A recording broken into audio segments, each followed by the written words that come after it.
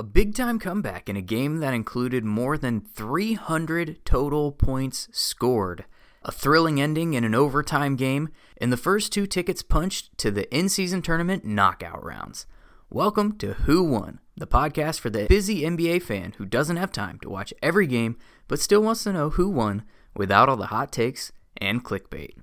We'll start with last night's game in Atlanta, where the Hawks took a pretty comfortable lead into halftime, and a big third quarter from the Indiana Pacers got them back in this one, and they were able to hold on for a 157-152 victory over the Atlanta Hawks. And with that win, the Indiana Pacers became the first in-season tournament knockout round clinching team, I guess is the way you would say that. Tyrese Halliburton was the absolute star of this game.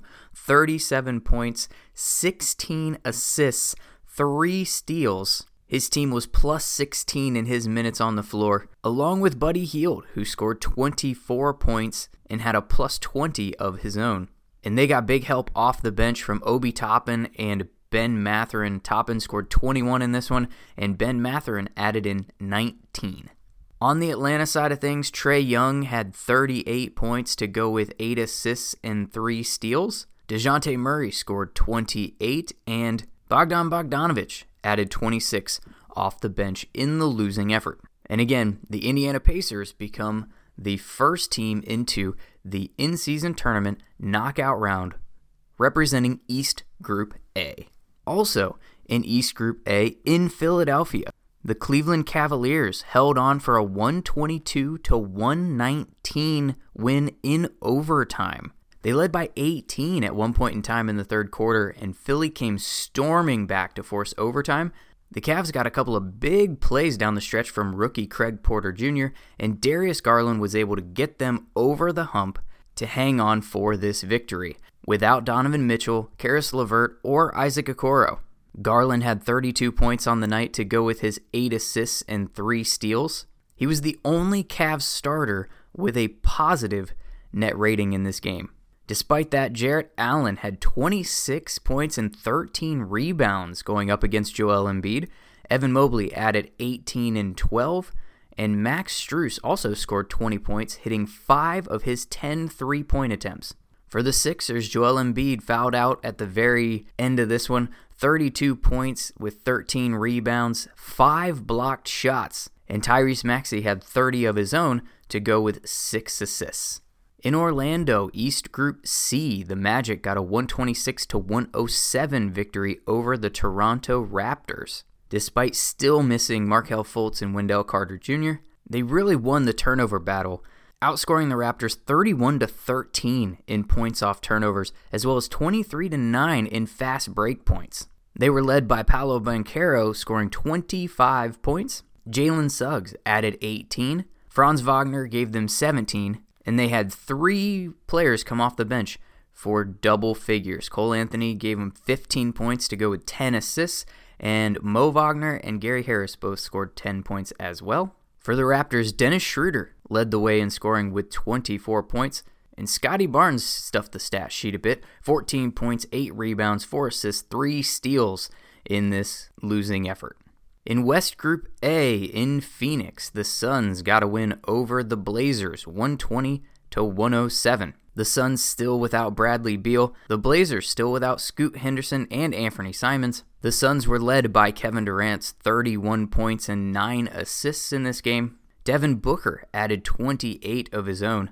The plus-minus for these guys, plus 20 for Kevin Durant, plus 18 for Devin Booker. For Portland, Jeremy Grant led the way with 26 points and 6 assists. They just lacked the firepower. In the final game of the night in West Group A, the Los Angeles Lakers got a very convincing 131-99 win over the Utah Jazz to clinch their spot in the in-season tournament knockout rounds representing West Group A. As I mentioned, they led bell to bell in this one. LeBron James only needed 24 minutes to get to his 17, 7, and 9. Anthony Davis was 1 rebound shy of a double-double in the first quarter. He ended up with 26 and 16 to go with 2 steals as well. D'Angelo Russell gave him 20 points and 8 assists, and Austin Reeves with 19, 5 and 5 with 3 steals coming off of the bench. Christian Wood, Rui Hachimura, even a Jackson Hayes sighting of double-figure scoring off the bench as well. For Utah, John Collins led starters with 15 points. Lauri Markkanen only able to give them 10 points and 8 rebounds, taking just 10 shots in this game. Rookie Keontae George didn't shoot it very well, 3 of 11 from the floor for his 9 points. Just not a lot going in this one. And again, the Lakers will represent West Group A in the in-season tournament knockout round. Tonight, Wednesday, November 22nd, a bunch of games on the docket. Cleveland in a back-to-back with the Miami Heat coming to town. The Magic will host the Denver Nuggets. The Charlotte Hornets will host the Washington Wizards. The Pacers on a back-to-back hosting the Raptors. In Boston, quite possibly the game of the night with the Bucks heading in to take on the Celtics. Battle of a couple of the top teams in the East. The Celtics come into that game 11-3 on the season. The Bucks 10-4. That's at 7:30, and you can watch it on ESPN. The Atlanta Hawks will play host to the Brooklyn Nets. The Spurs will take on the Clippers, trying to get past their losing streak in San Antonio. The Thunder will host the Chicago Bulls. The Pelicans will go up against the Sacramento Kings in New Orleans. The Timberwolves will get the 76ers coming off of their back-to-back in Minnesota. The Rockets will host the Grizzlies. The Blazers and Jazz both also in a back-to-back, with the Blazers hosting that one in Portland. The Suns on a back-to-back hosting the Warriors, and the Lakers on a back-to-back hosting the Mavericks. A lot of second half of back-to-backs tonight, and I hope you get to watch at least one of them, but I'll be here to let you know who won the games you miss without all the hot takes and clickbait. Make sure that you follow the podcast. Please leave a review so other busy fans can find it too. I'm Zach, and I'll see you.